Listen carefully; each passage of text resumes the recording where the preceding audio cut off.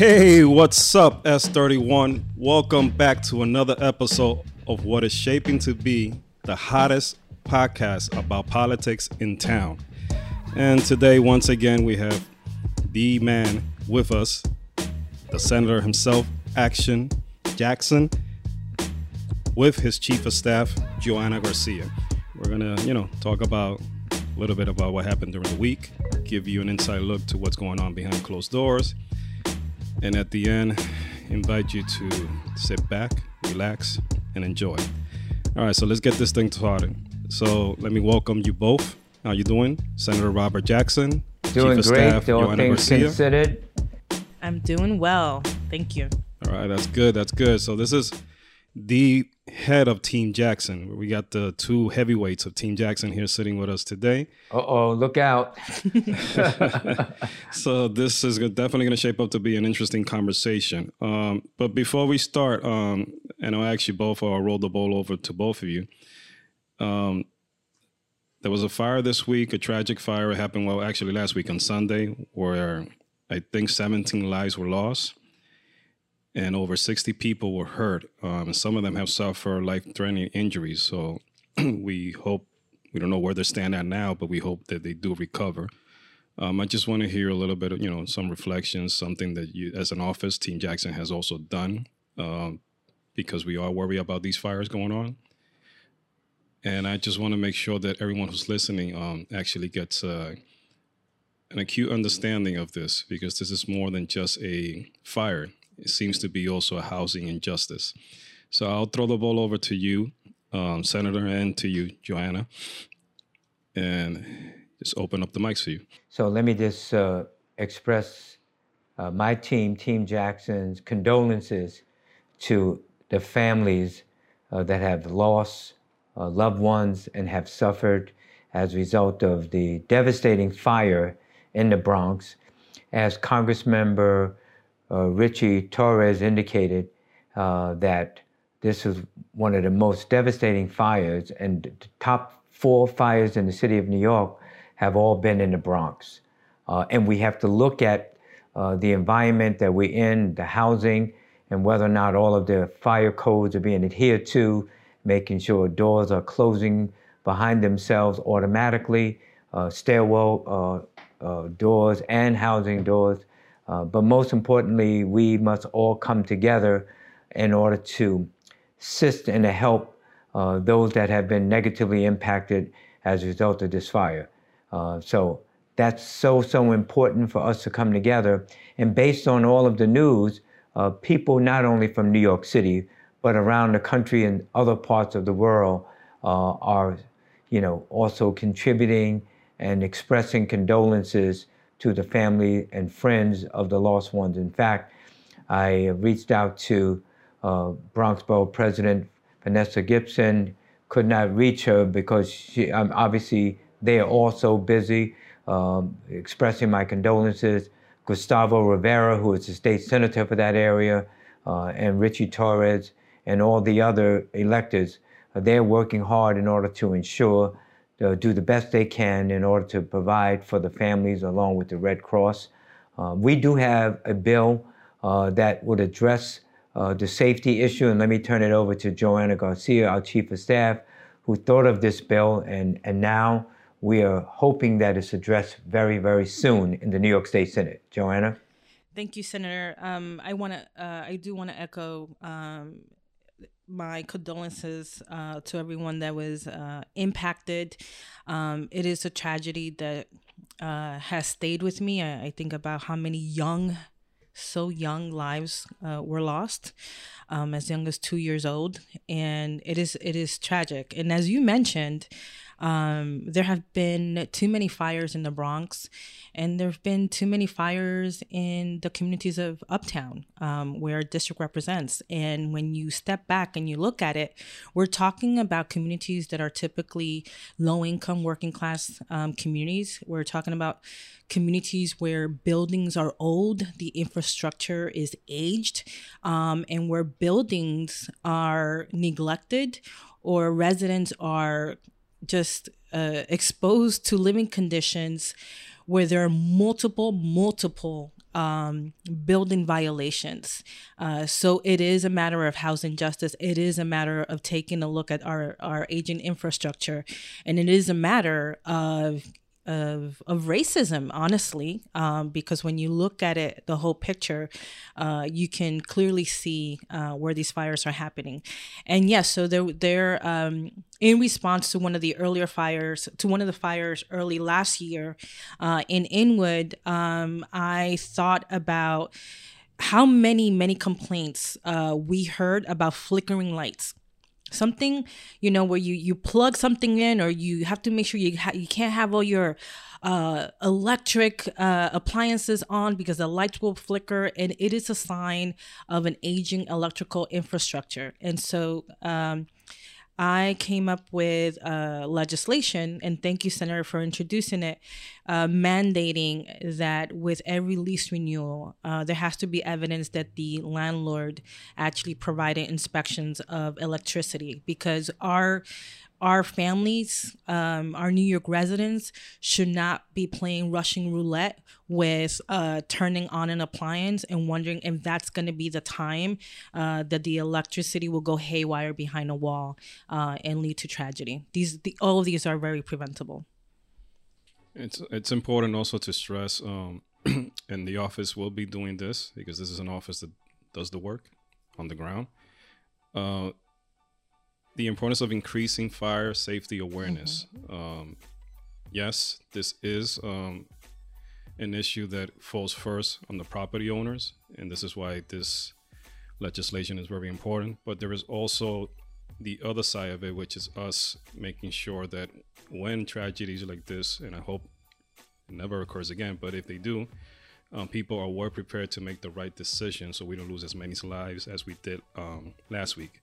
And we're definitely looking forward to teaming up with our local fire departments within the district to help educate our folks and make sure that we encourage them to practice safe fire prevention. Can I add something to that? Sure. And this is so true. I would also encourage tenants associations to reach out to their local firehouse and invite them to tenants association to talk about fire safety. Invite them to actually do a walkthrough through your building. Yes. You have to, are the sprinklers working? We need to talk about accessible and affordable fire extinguishers. And even if you have one, how to use it effectively. I think we need to encourage our tenants to build closer relationships with the local fire houses. And I also say that you always have to change your smoke detectors. Yep. Know that where the fire escape is, if there's a fire escape building. The fire that took place in the Bronx, it was a fireproof, and so educating people what's the best way to handle a fire, sort of like in school, we used to have a fire drill in order to make sure that people know what to do, where to go, and it's not a surprise if in fact something happens. But making sure that wherever the fire escape is, make sure that the access to the fire escape is not blocked by furniture and things like that. Also knowing that if in fact you leave, your door should automatically close by itself. And if not, you need to communicate with your landlord. My door does not close automatically, and that's extremely important for every door to work like that. As I indicated, and Johanna said, that if you have a fire extinguisher, you should make sure that your family members know how to use it. It basically says stand about 6 feet back and spray from left to right or right to left if there's a fire. But always remember, if there's a fire in your apartment, you should dial 911 to report a fire, because you're not a firefighter where you may try to distinguish it yourself. Having FDNY do it and having them come to tenants associations to discuss it is extremely important. It will be helpful for saving lives and also property. Something else, and we're gonna now go into something else very important as well, since we already spoke about housing injustice. The eviction, New York eviction and foreclosure moratorium expire on January 15. Although the Office of Temporary and Disability Assistance has reopened the ERAP portal, and guys, to all of you, we have on Robert's e-updates, Robert's social media, we have included a link for those of you who have yet to apply. This is a second opportunity to apply and at least try to have some eviction protection.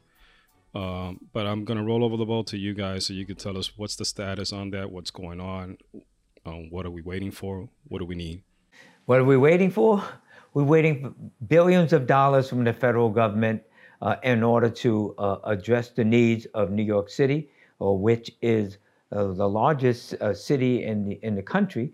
When you talk about tenants as far as concerned, many know that I have the most rent-regulated units in the entire state of New York, and Gustavo Rivera of the Bronx has the second most. And the most important thing that we need to do is to ensure that people action is not taken to try to evict them. So even though the moratorium was not, continue on, everyone that have not filled out an application for ERAP, the Emergency Rental Assistance Program, you should do it right away. And if it's approved, even though there's no money in the program, that once the New York State gets money from the feds, then your application will be considered on a first-come, first-served basis, as long as you meet that. And let me just tell you, landlords want you to apply also, because if in fact you approve, then that money goes to them, and thus your back rent for the period of time that is approved will be basically gone. So that's a good thing, and we ask you, if you have not applied, what are you waiting for? Apply. If you've lost income during the pandemic, this is the time to do it. If you don't do it, and then the landlord goes to evict you, first question, I guess, if I'm a judge, I'm going to ask, did you apply for ERAP? That's a good question to ask. But if the answer is no, then why not? And so obviously on our e-update, it's not only in English, but the second language most spoken in New York City is Spanish. And Johanna, tell us about whether or not we are hearing anything from constituents in our senatorial district, which runs from Chelsea all the way up to Marble Hill, about ERAP, if you don't mind. Yes, certainly we have been hearing concerns before the deadline of the 15 coming up, of concern of being evicted. Now, beginning the process of eviction does take a while, but it is a psychological stressor on families, and no one wants to have to go through that, even if you think that you as a tenant will ultimately be victorious. It is incredibly disruptive. But we are starting to hear from tenants about the ERAP, and I do want to give the website so that you can apply. Is OTDA, is O, T as in Tom, D as in David, A as in Adam, .ny.gov /ERAP, ERAP as in Peter. And you can go ahead and start that application. If you have any questions while you're filling out that application, or if you think you need assistance, you can certainly call our office at 212-544-0173. As temperatures continue to dip, it's going to be extremely cold on Monday. We have a snowstorm coming our way. Today's 19 degrees currently. COVID rising. It is imperative. It's extremely important and urgent for to keep people in their homes. It's never been more urgent than today. Continue ERAP, of course, will make a world of a difference for New Yorkers, specifically New Yorkers from the working class community. But we have to wait and hope that we do get additional funding from our federal partners. But Senator, I do hear, and Johanna, that the state Senate requested an additional $996 million from the federal government at the state level. Can you tell us if any news on that? Sure. The governor basically requested about 900 million, basically $1 billion from the feds in order to help fund ERAP, and the government responded with $27 million. But what was said in the discussions that we've had is that around the country, many of the municipalities have not used all of the monies. And so the federal government will claw that back, meaning bring it back and redistribute it to areas that need it the most. And so we're hoping that that would be New York State specifically. And thus, you know, when people ask, well, why should I apply to ERAP when there's no money in the fund? Well, we're hoping that the government will come through, put some more money in the program, and thus you will be able to be protected. And if not, the worst case scenario is this is going to buy you more time because once all of the cases are found in court, it would take a year to 2 years in order to alleviate all of that. That's only if you've lost income during the pandemic. If you owed rent before that, there's a possibility that will go first because it had nothing to do with the pandemic. So we're asking people to understand where we're coming from, trying our best to do what we can to help the money come to New York State. And if in fact, worst case scenario, we don't get a whole lot, then at least you'll have more time in order to, one, gain employment and pay the back rent and find other one-shots from the Department of Human Services of New York City, and or because the state, Tom DiNapoli, who is this New York State Controller, basically said about a month ago that we were about $7 billion more than what we expected. And so as a result of that, we may be able to put some money in ourselves, but we're asking the federal government to come first. Yeah, and the message that I think we certainly want to give to all the listeners is that we, in the office, we are doing all that we can to be supportive of people that are feeling housing insecurity. So it isn't just ERAP. That's one big piece of the puzzle. There are other programs that we are ready. We are talking to our city partners, our community-based organizations, our state agencies to make sure that the resources are there. And another priority for the Senate this year is the good cause eviction. It is something that we're pushing to make sure that everyone has a right and every opportunity to stay within their homes. Yes. So, folks, it's very important that you access this portal, apply, because it gives you two things. It puts you on the waiting list. So when federal funding does come in, you'll be online for that. And it also gives you eviction protection. So moving on to something else. This week, it's been a buzz for a while, but definitely the temperature went up on this issue during the week. Because of the spread of this variant, it's been like wildfire, the Omicron. There's been a low student attendance like never before seen across the city. Many parents and advocacy groups like AQE are demanding that the mayor and the governor keep our students safe, expanding test availability, offering a remote option. The mayor is playing this back and forth. One day he says he's not going to open the schools. Another day he's considering it, shutting down the schools. Some people have suggested maybe a 2-week shutdown, get everyone tested, move forward. Where are we? What are your ideas? Where are we standing? And Senator, this time we're going to speak ladies first.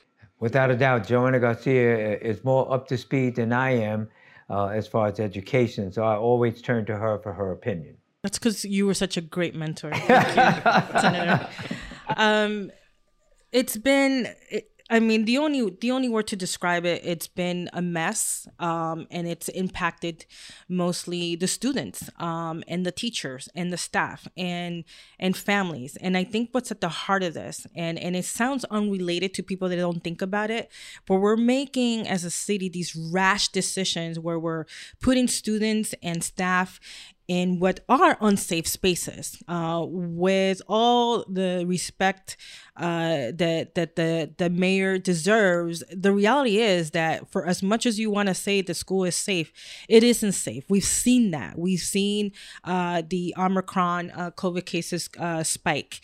The reality is that when you don't have childcare, affordable, accessible childcare for families, then what you're doing is that you're swapping school for childcare, and you're not really providing real choices for families. What I also want to add is that for a very long time, families have been asking for a remote option. We have to validate that families are fearful. We have to validate that there are children who are immunocompromised. We have to validate that teachers, either they get sick or they have to care for loved ones who are sick.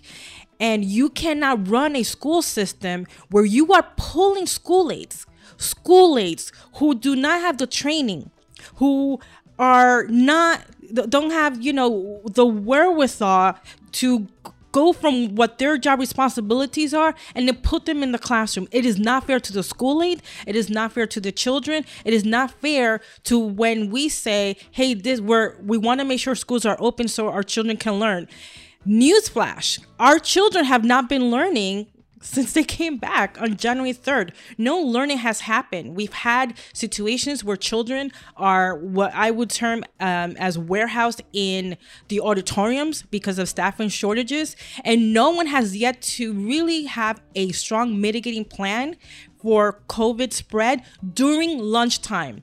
What are you doing to mitigate the spread when the students are at lunch with their mask down, socializing, which is normal for them, and eating?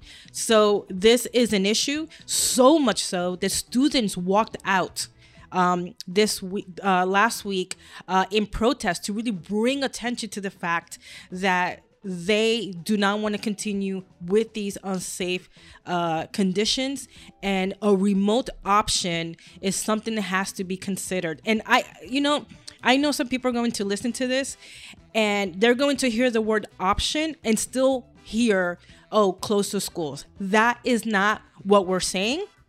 And closing the schools, let's say that we pause, switch it around a little bit in your brain. If you hit pause for 2 weeks, we already have more than 30% of the student population at home already. Those students are not learning. We're not providing resources for them. We're not providing support to those families. So if you just hit pause on opening up schools so that you can slow down the spread and you can honor those that don't feel comfortable yet, then I think we will be much more ahead of this crisis that we're seeing in the schools. I agree totally. One of the things that I always hear in the streets, Senator and Johanna, is, okay, we pause it, but then what happens if 3 months down the line or the next school year, again, another variant just pops up? Are we going to continue going back and forth? To that, what do you say? Well, I've listened to the mayor saying that the best place for our kids are in school. Because of the least amount of transmission occurs there. But what he's also said now is that he is trying to be flexible to go with a remote option. And I know that they have had, who's they? The mayor with the chancellor and others at the highest level of the city of New York. They're holding weekly briefings, discussions with elected public officials and leaders in order to feel the pulse of elected public officials and others regarding this whole situation. I mean, you joined one of those calls, no? Yeah, I was on the call last week, and I expect to be on a call this week because this is talking about the education of our children. And I can understand not wanting to close schools. And that's why Johanna indicated, put a pause on it, and then we assess as we go along. And let's not be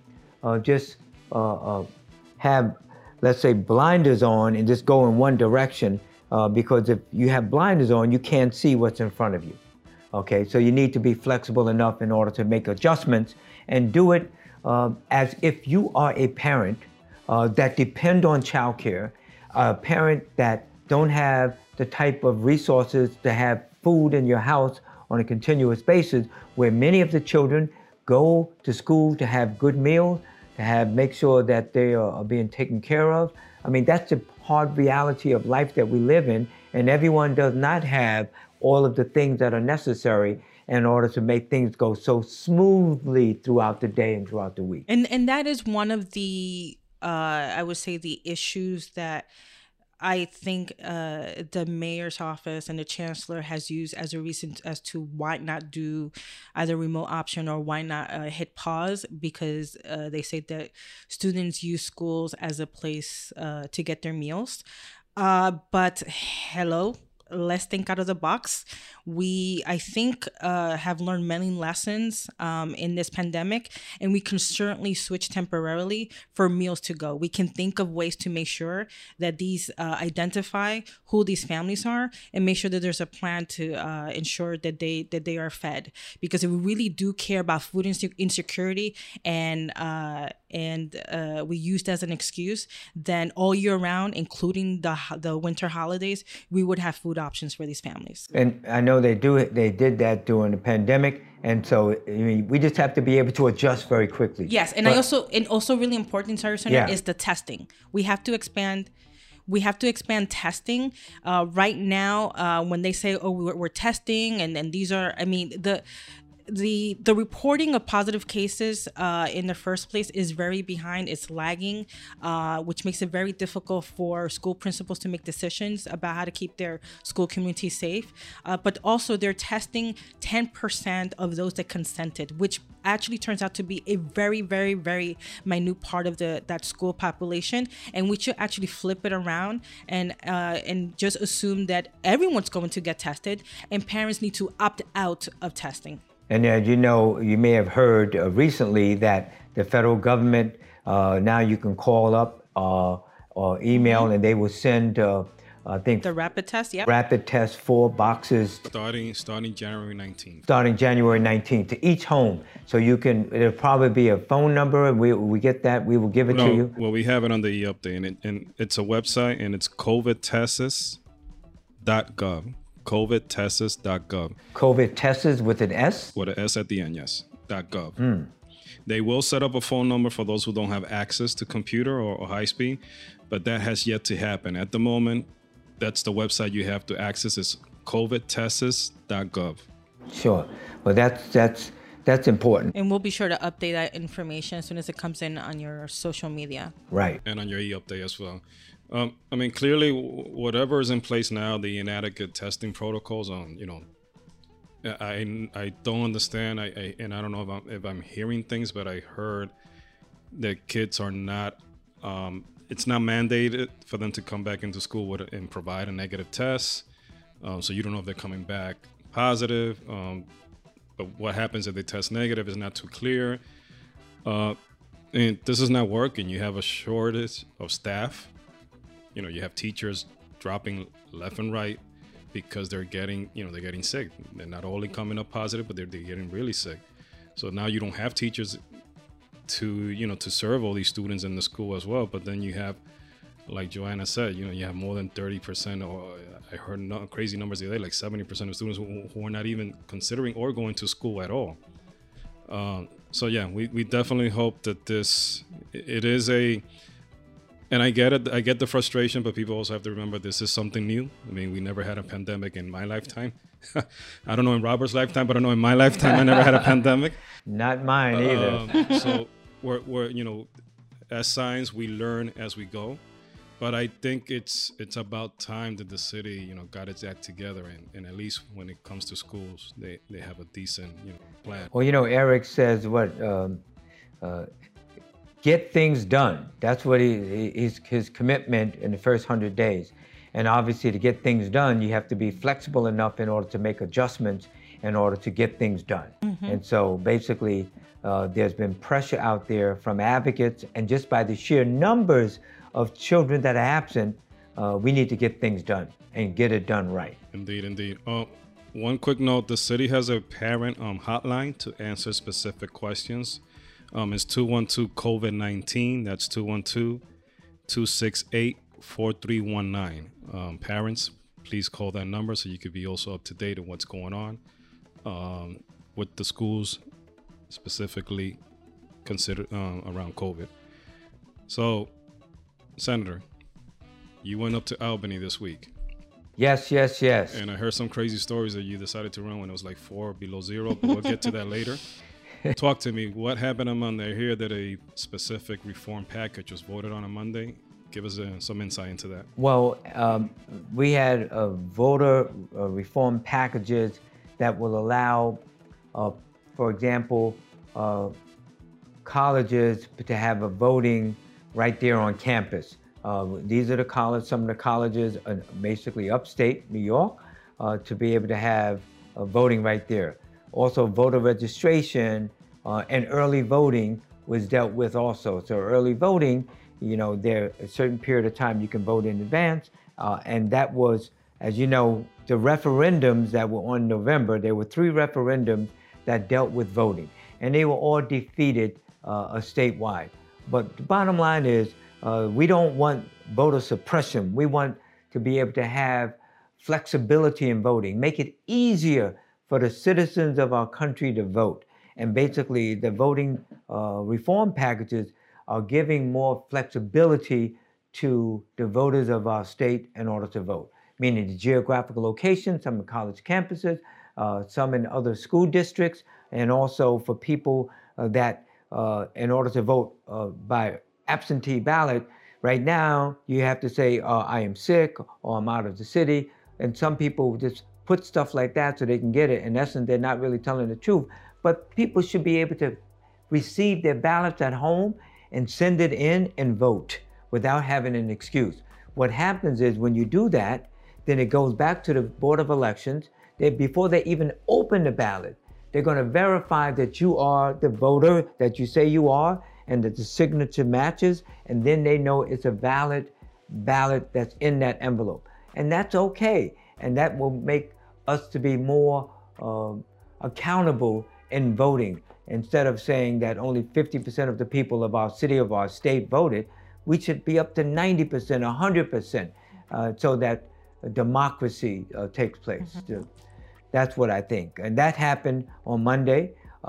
It passed overwhelmingly, obviously, in the Democratic-led Senate. Republicans, many of them were against it, and I don't know why, but that's the way the ball bounces up in Albany, meaning that democracy wins by the majority of the vote. Of the 63 state senators, you need a simple majority, and a simple majority of 62 is what? 63, that is 30, 33, 34. All right. I hear that a new judge was also appointed to the highest court. Oh, yeah. Yes, there was a judge that was recommended by the governor, Kathy Hochul, and most people, meaning the members there, spoke highly of this judge. Her name is Justice Shirley Trotman. She was an appellate court justice up in the Buffalo area. And when you look at her history, she was, besides being a prosecutor initially, she was, I think, a civil court judge, a Supreme Court justice, appellate court justice, and the recommendations that she had by the New York State Lawyers Association, I believe, and others, it was that she was highly qualified. And as a result of that, a recommendation was made by the governor in order for her to be confirmed by the Senate, and which we did. And in fact, I listened to some of the Republican leaders get up and speak on her behalf, and all of them had praise for her. And as a result of that, it's my understanding that the total vote out of 63 state senators was 100% all in favor of this judge being now confirmed by the New York State Senate to be a Court of Appeals justice. Hear, hear. Republicans and Democrats agreed. Yeah, because the qualifications and what she's done, and obviously it's been said that she is the second a black judge to ever sit on the Court of Appeals, and she's a woman also. It seems as though, Johanna, that women are leading all over the place with how many city council members? 31 women out of 51. I've always said that we are the gender that masters multitasking. So, and She's literally doing that as she speaks. She's on her phone talking on the mic. But real quickly, what else happened during the week? And then I want to switch it over to something very important that came up on your update, and I'm gonna roll the ball to Johanna on that one. Sure. We obviously we were up there Monday, Tuesday, and Wednesday, and we're going back this coming Tuesday, Wednesday, and Thursday. But there were a bunch of bills that basically had passed before, meaning last year, and we call those chapter amendments. But basically, these are bills that were passed by the Senate, may not have been passed by the Assembly, and so as a result, we have to re-vote on them again. So basically, there were about 10 or a dozen chapter amendments, bills that we passed before, that we passed again, so that we can try to move those into the Assembly. The Assembly hopefully will pass them, and then they will go to the governor for either her signing or veto. We hope that she will sign these chapter amendments into law. All right, so moving on. The cannabis corner popped up on your update, and I want to speak now to your chief of staff, not because she uses cannabis, but she's definitely very well versed in what's going on with the legislation and what's going on in our community as well, and why this popped up on your update. Okay, so if I may, before going to the cannabis conversation, I also do want to inform everyone. I think, Senator, if I'm not mistaken, in Albany, you will also pass the open meetings law. I think it's really important that, for example, for those that participate in our democracy on a level of community boards, of CECs, all these really important on the ground participation in government, that we will be able to participate in these meetings and do our civic duty virtually and safely. So that's something that was passed by the Senate. It was also passed by the Assembly, and we're just waiting for the governor to sign it. And really, community boards were very interested in that because obviously, community boards in New York City, there's 59 community boards in the city with 50 members all appointed by the borough president of the respective borough. And some of the leaders have asked, well, what are you all going to do about extending the moratorium on open meetings law? And we passed that this past week. So now we will continue until, I guess, the state of emergency is over, declared by the governor. Yep. So cannabis, in which we have lovingly called for our updates the Cannabis Corner. We're gonna have to trademark somehow that name. So the issue of cannabis, and if we want to get pretty technical and legal about it, the MRTA, the Marijuana Regulation Taxation Act, that legalizes adult use of cannabis in New York, is really important, especially for communities that are impacted. And we do represent communities that have been deeply impacted by the criminalization of cannabis.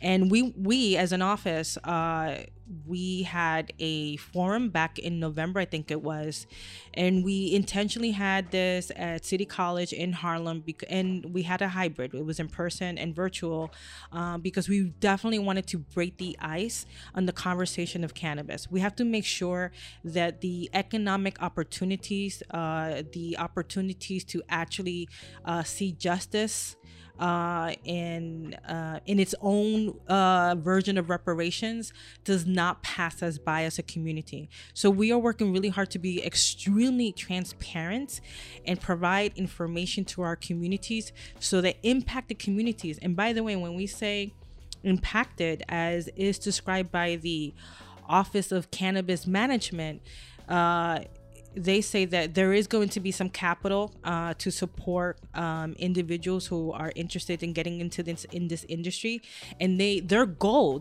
is that 50% will be by individuals who were directly impacted, either incarcerated, either you were kicked out of your home because of it.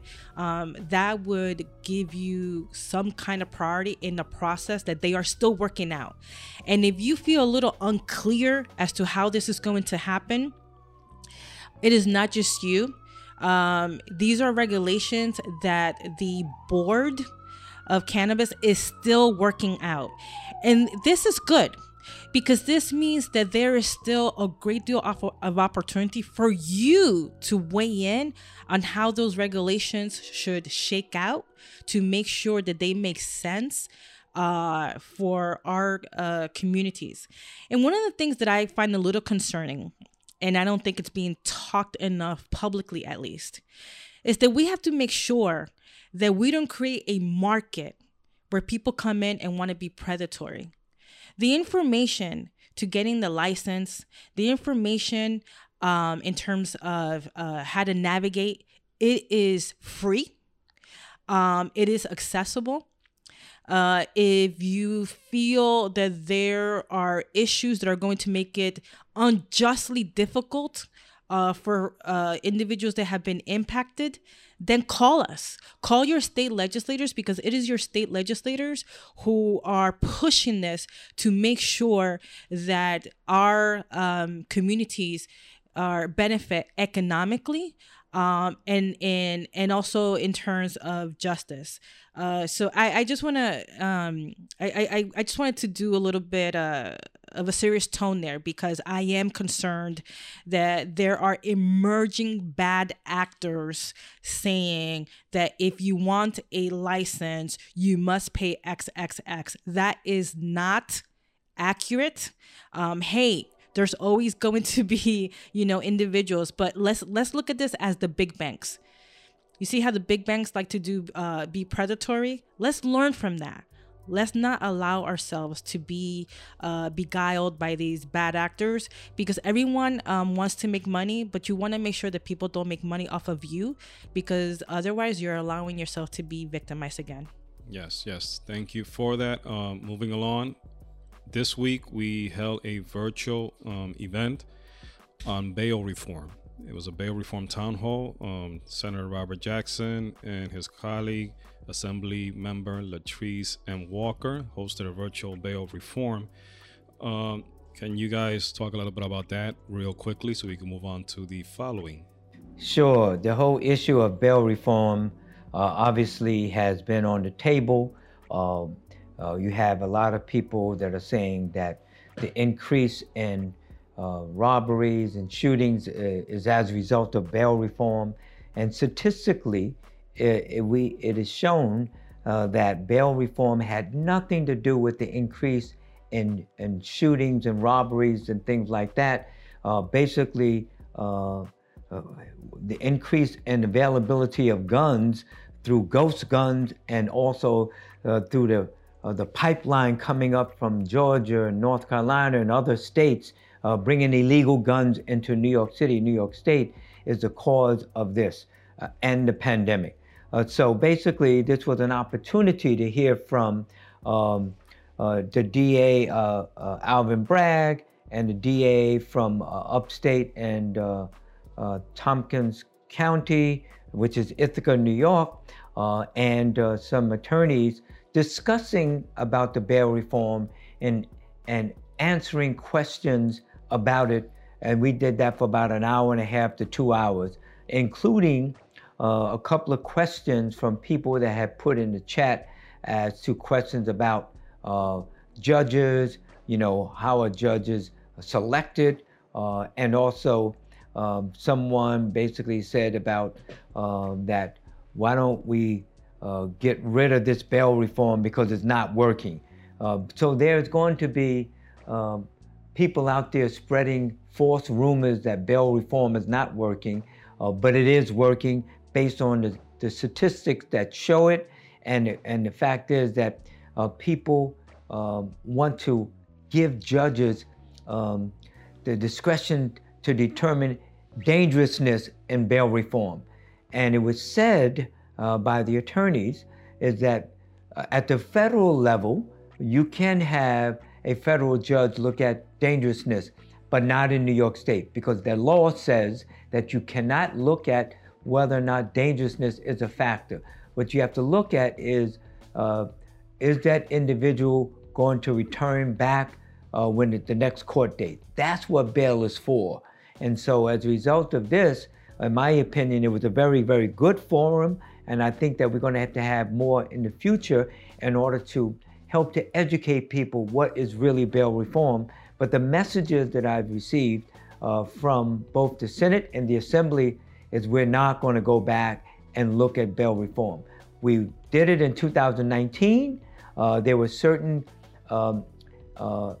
crimes that were not bail eligible. We looked at that and revised that and made changes to those. Some of those that were now in 2020, the adjustments we made to bail reform, that the crimes are bail eligible. So with that said, I just think it's about educating our people about what is bail reform and what have we done about it, and to answer any questions that people may have that say it's not working. Yeah, and I just want to also add that besides attorneys, we also had a retired judge and New York County Clerk Milton Tingling, and I think that's important to point out because either we'll hear well the judges want changes or lawyers want changes, but we actually had a very experienced retired judge on it, and I think that some of the things that really came out of that really great forum. And by the way, you can still catch it on the senator's official page on Facebook, Senator Robert Jackson, if you want to take a look at it and take a listen. But it's what we've always said. Is that we need to invest in our communities. We need to invest and make sure that these individuals who have engaged with the criminal justice system have the opportunity to straighten out their lives and that they have the proper support. That means resources and that means funding programs. And the numbers speak for themselves. 98% of people out on no bail are not committing violent felonies. Mm-hmm. So, it's good that we had this because it definitely does demystify a lot of the, you can't curse here, but a lot of the bullshit that's being spewed out there. And this is good. And so, which means that all those stories sensationalizing how bail reform is not working, that actually represents 2%. There you go. And falling back again, it's, this is a reform that decriminalizes poverty and ends recidivism. We're talking about a broken system that hurts, again, Black and brown communities. So please watch the full video on Senator Robert Jackson's Facebook page, and share it, please. Senator, congratulations. I heard, during the week that you were named officially the new chair of Civil Services and Pensions. Ta-ta-ta. How does that feel? Well, that's good. That's a good thing. As many of you know, I've worked for the state of New York going way back in 1975 to 1980. I investigated fraud. And then I went to go work for a labor union that represented 55,000 professional, scientific, and technical employees. The union was the New York State Public Employees Federation. The acronym is PEF, P-E-F. And so as a field representative and then labor management coordinator, and for the past 12 years, a downstate director of field services overseeing New York and Long Island offices, I've been involved in the civil service process for several decades. And so for me, this is an easy transition because when you talk about civil service and pensions, well, obviously I know about that, but that's right in line with the type of people that are in civil service and also in pensions. And right now, the state pension right now, and if you join today, would be Tier 6. And I don't need to tell you the opinions of people that are in the system, what they think of Tier 6. And what am I doing? Thumbs down, yeah. I'm doing thumbs down because basically, yes, it's better than nothing, but gee whiz, it can be It's almost nothing. It could be a lot better. And in fact, a lot of unions and individuals are coming together and will be recommending changes to Tier 6 because so many people are in Tier 6. But there was before that other tiers, Tier 5, 4, 3, 2, 1. So 1 goes way, way back to before 1975, And even when I joined... I wasn't born yet. So. When I joined the state system in 75 and I became permanent, I think maybe in 78, I was in Tier 3. And then I withdrew my contributions because I needed the money to survive. And subsequently, I'm a member of Tier 4 in the city of New York. And I have a funny story. It's really not funny, but interesting story to illustrate how serious the senator is about making sure that staff has access to good pension plans. So for those of you who may not know this, I worked for the senator when he was in the city council. First as his legislative director, ultimately as his chief of staff. And we were in the city council when it was about to become Tier 6. So I think we were in Tier 5, right? So there were a few staff members that the then council member found out had not signed up for the pension. And he was like on everybody's back. You better sign up. You better sign up because you're young now, but later you're gonna regret it. That's right. And he wasn't serious. I just want to make that clear. But I remember overhearing him tell one of our staff members, "If you don't sign up for that pension before it expires, I'm letting you go." He had I said it like this: if you don't sign up for the pension, I'm going to fire you. And like, you should see the face on the individual, like, what? And was I serious? I was serious about the individual signing up for the pension, but I was not serious about firing the individual. That individual did sign up for the pension. And when you're young, you may not think how important that is. Yes. But when you get older, now you're 30 or now you're 40. I remember way back, Connie Cabell. You don't know who she is, but Connie Cabell was a woman that worked for the state insurance fund. And she said, I'm only going to be working here a year or two. I don't need to sign up for the pension. But she was still there 25 years later. And you never know. So take advantage of the opportunities that you can in order to secure some future revenue for you when you become 65 or whatever the retirement age you may retire. Well, because of who I am, I'm just going to do a plug here for public education. And that's why it's so important to teach our young people about financial literacy and sustainability and making the right choices for their lives. Yes. Without a doubt, I totally agree. Folks, that was a labor man speaking right there and his chief of staff. So really quick, we see on your e-update that you have an event coming up in the Upper West Side. Yes. Well, obviously, many of you, if you have followed us, we have had vaccines throughout the community. And now, Uptown Rising Initiatives. You may say, well, what is that? That's a group, an organization that we have partnered with to have a vaccine van in Inwood, in Washington Heights, and now it's going to be on the Upper West Side. We also have one in Harlem. And Harlem, that's right. We love all of our neighborhoods. Just want District 31 to know that. The last one that I attended with them was on 144th Street and Broadway because they were giving vaccines and booster shots. And masks, right? And masks, and we're getting our masks and sanitizers there. And so it's about making sure that our people are safe. And so obviously, this one is going to be on January 21st from 10:30 a.m. to 3 p.m. at Goddard Riverside Lincoln Square Neighborhood Center, 250 West 65th Street, New York, 10023. So protect your family, protect yourself from this deadly virus. Let's fight COVID-19 together. No, really, get vaccinated. In fact, I went to an event today and the entrance people said, well, show me your vaccine card or Excelsior Pass. And so I have Excelsior Pass on my phone. And so I showed it to them in order to get into the venue where I was.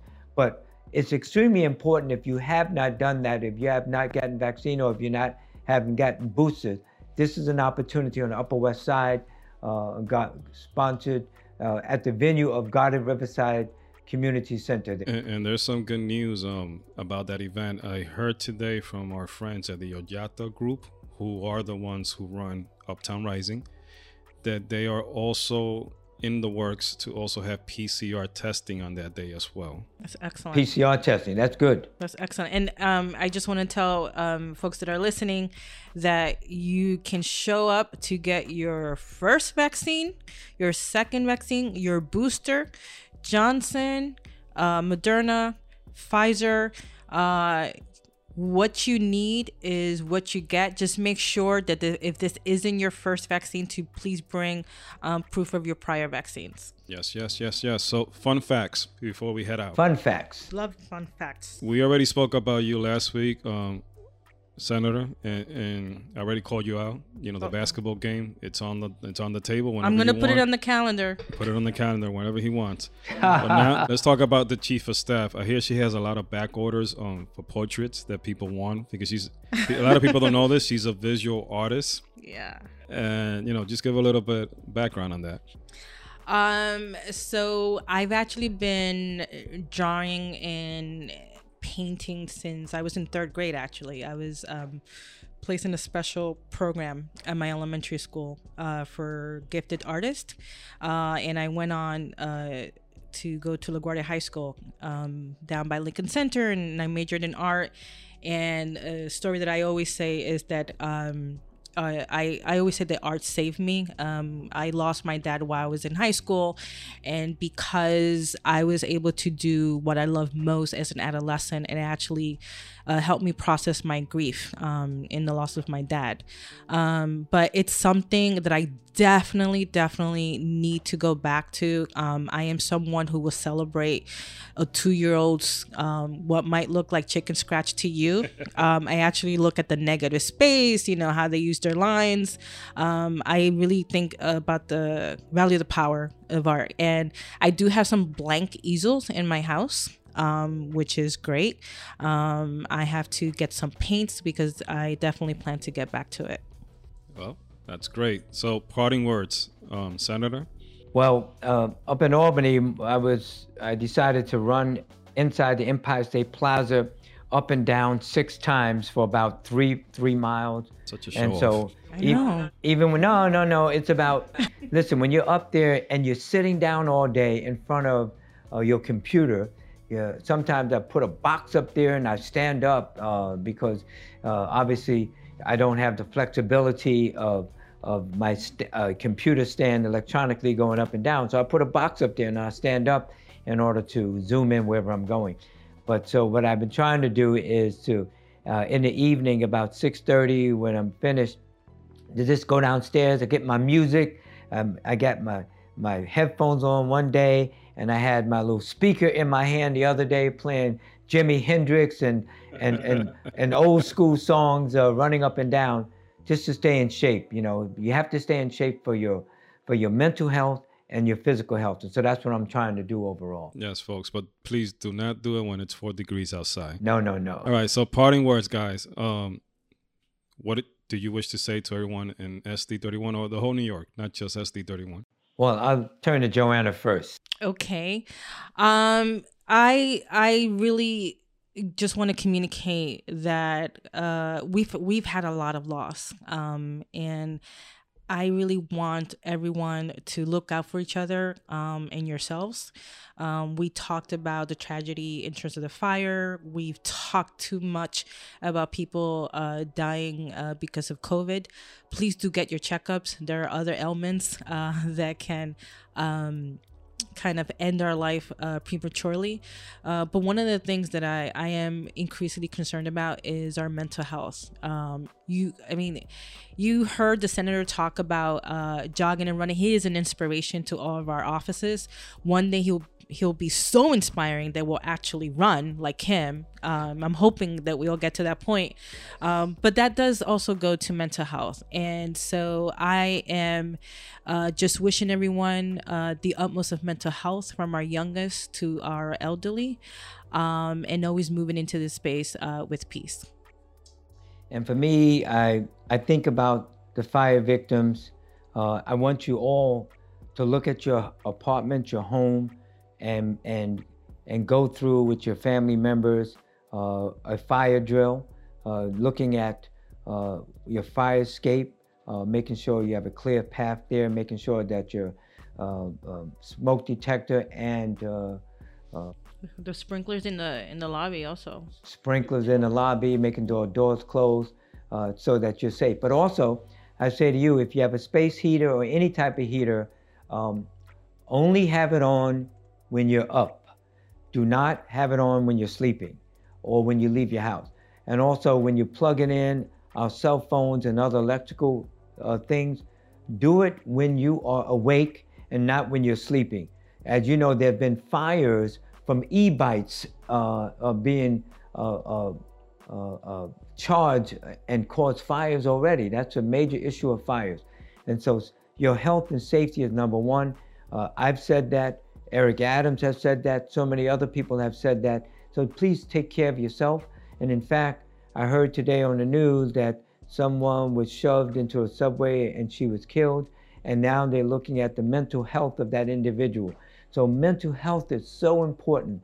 So please be careful of your surroundings and just say a prayer for everyone, for peace and happiness for everyone throughout the world. Real quick, sorry, Edwin, but really, really important.